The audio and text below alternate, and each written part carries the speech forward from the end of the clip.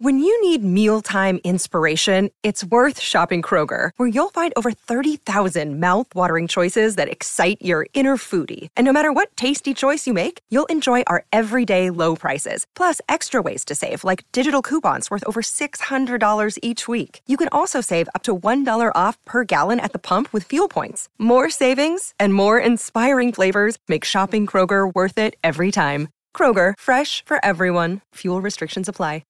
It is the Wednesday edition of Breakfast with Vossi and James Magnuson. The missile is with us. I'm rocking the North Sydney Bears cap this morning, folk. Up the mighty Bears.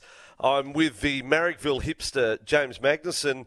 Cue the sad music. The first time we get to speak to the Bulldogs fan, this time last week. Heart filled with hope. And then, James, sunny Four Pines Park on Saturday afternoon, and it all turns to pulp. Sad music. Dan, could you play the sad music? Thank you. How are you, James? Oh, Vossi, I've been better. There's never more hope for a team that has been struggling for, the best part of a decade than that first match. Yep. I'm talking Bulldogs fans, Tigers fans, Newcastle fans. We all entered with so much hope. Don't deflect, James. Don't deflect. We're just talking about the Bulldogs here. Boy. Yeah, it was a tough day out of the office. I was feeling very positive about that game in Manly, but not the result we wanted, Vossi. Not the result. Just one specific moment when the Viliami kick came into play over the sideline. What happened there? What was your just expletives galore. So I was actually just expletives. I was watching on the couch, and my girlfriend had fallen asleep. She's not a massive rugby league fan. She goes for the Bulldogs because I do, but she'd fallen asleep on the couch next to me. And I got to the feet and started swearing and woke her up out of a midday nap. No, that's very sad. Yeah, Viliami Kikau was not signed by the Bulldogs for his kicking, despite the surname. Kikau. Kick out. No kick. Kick out. Kick out. Very good. All right, well, that's enough of the sad music. We just thought we had to cover that off because yesterday we had our level of optimism chat because everyone was hopeful Teamless Tuesday last week, Teamless Tuesday this week. Everyone's a little, of some clubs, a little more concerned. I gave the story yesterday. My brother-in-law burnt the jersey. Canterbury, burnt the jersey. You're kidding. That's what he said, yes. Yeah. He's gone down. He's just given up. Anyway. So it's all there. Look, if you want to continue to chat, this is the place to do it. We like to think this is Wellbeing Wednesday. So if you're a little bit down in the dumps about your team, if you're a little bit down in the dumps, if you're lonely, you want to just chat, this is the place to do it because we are in full sports mode. I mean, it feels like 5 seconds since round one finished. Round two kicks off tomorrow night. Rabbitohs and Panthers is humongous. Absolutely humongous. Penrith could be 0-2. Couldn't happen, could it? The Premiers? 0-2. I'd like it James, if it was. you got an early thought on your tips? I'd like it if it was. By the way, you came last in the tips first, right? Yeah. Did I? That's disgraceful. Jeez, I've had a bad weekend. I think Penrith can get beaten. I really do. I think Penrith can get beaten. Particularly, they're talking there was concerns about Latrell. I know they're missing Jairo and Totola, but I think Souths can win that game. Yeah. Yeah. Well, look, I know this, that when I say full sports mode too, because cricket starts tomorrow, I don't think we've taken our eye off the ball, even though sort of rugby league came and hits like a whirlwind. I think there'll still be a lot of interest in the cricket. It would be a remarkable achievement. That was a huge win by Australia. What if we win the next test? I know that they retained the trophy, the Border Gavaskar trophy, because they were the holders and it could be level. But if Australia could get it back to 2-2, you'd almost feel as if, sort of moral victory in that if that sweep day didn't happen, Australia could have had this series. I know I'm getting ahead of ourselves. We've got a whole test to go. Yeah. But if Australia was to win the fourth test, a 2-2 series result is a big one. The sweep day and Travis Head selected in the first match, and that series looks completely different, I think. That's it. And then Friday, we're counting down. They are talking about Australian basketball record crowd. Pump it up. Let's go. Sydney Kings, New Zealand Breakers, Game 3 of the Championship Series locked at 1-1. So if you know Kudos Bank Arena, you got all the seats and then you got the curtained off area. Ben Rossley will know, our producer, having been to Kudos last Friday night. The curtains are coming down. So they're selling seats outside an area where they have not sold seats previously at Kudos Bank Arena. So bring it on. Let's get as big a crowd as we can possibly get. It is a great night out, even more so given so much at stake. Today on the program, David Riccio from The Telegraph with all the rugby league news out of 7 o'clock. Michelle Bishop, sports updates. Michelle was at the judiciary last night. We need to make this our start point today. Wade Graham. Interesting comments after the sentence last night, 4 games, was challenging the reckless tackle. Wade says he's had some concussion problems, hence tackle high. He'll never tackle low. Does the game have a problem? It was great theatre, James. I make no apology for saying that. It was dramatic, but it's an illegal tackle. Does it warrant 4 games, James, what Wade Graham did in the tackle with Davey Moali? I think it warranted 3, and obviously he challenged it, so I'm happy with the decision. He says he wants to tackle high because he's had concussion issues with going low. You can go high without coming in at that speed. Holy smokes, watching that live. It was very spectacular. It was exciting. It put hairs on my chest watching it. but holy smokes. I think we can tone that down a little bit and still have a great product as a game. Was the girlfriend on the couch still then? Did you have... No. I'm sorry to pry into the private life. Yeah. Did Super Saturday, are you saying that you and the Cheese and Kisses sat there all day watching the rugby league? I went all 3. She didn't last. I was going to say... She was watching Housewives of some description by the end of the Bulldogs game. So I lasted all 3, but right. She didn't have the stamina of Aussie. Housewives of the Central Coast or something like that. Fantastic. Fantastic. We, of course, have the Motorola open line. Dan, hit it, please, if you could make it official. Hello, Moto. How are you going today? Good. The number is, sorry, I got distracted there, 1300 01 1170. Check out the latest smartphones from Motorola.com.au. You can also get us on the text line. It is the Edgewater Homes text line who have come on board with our text line. Edgewater completed homes are now selling in Catherine Park Estate.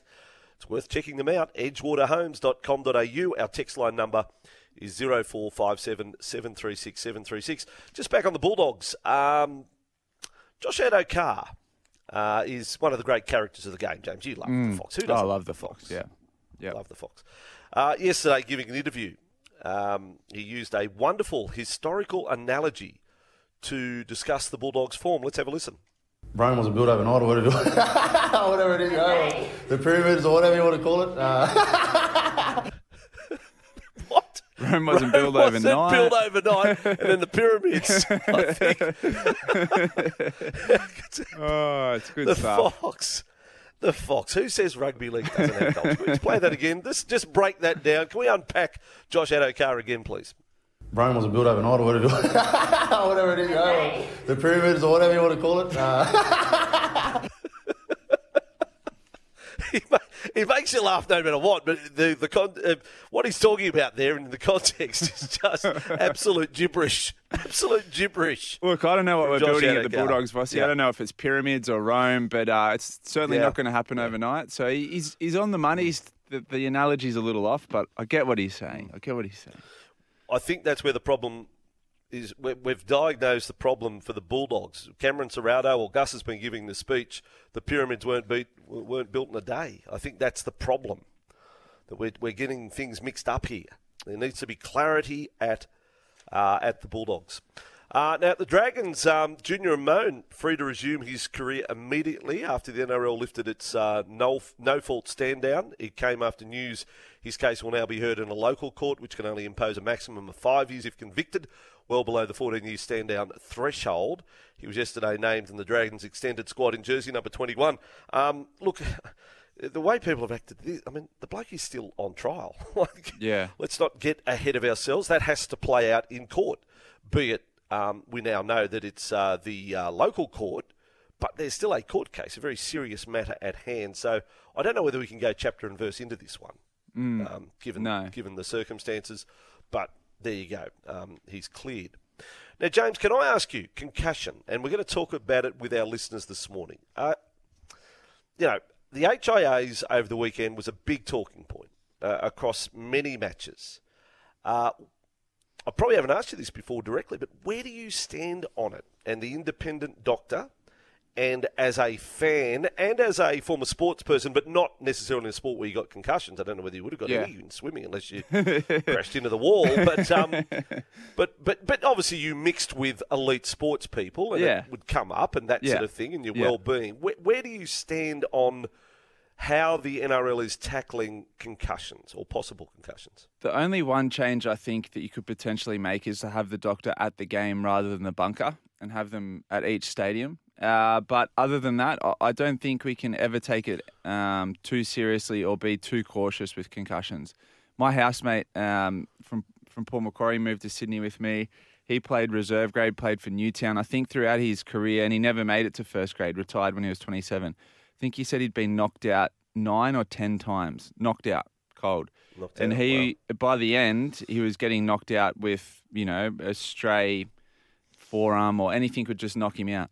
And so I've seen it firsthand, and he was super concerned by the end, and that was part of the reason he stopped playing football. And as an athlete, I know this would be frustrating for some players when they get the call wrong, but I think it's just so much better to err on the side of caution when it comes to head injuries and the ongoing effects, because it's a long life to live when you retire from sport.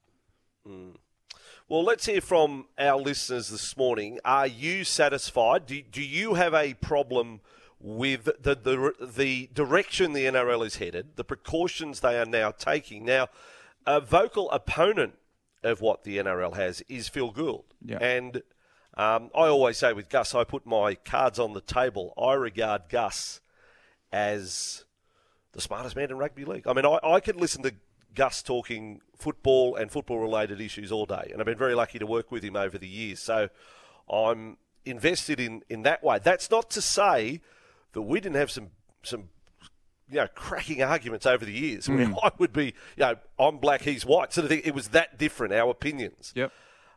So I'm always interested to hear what he say. This is Phil Gould weighing in on 100% footy on Monday night, talking about the issue of the independent doctor.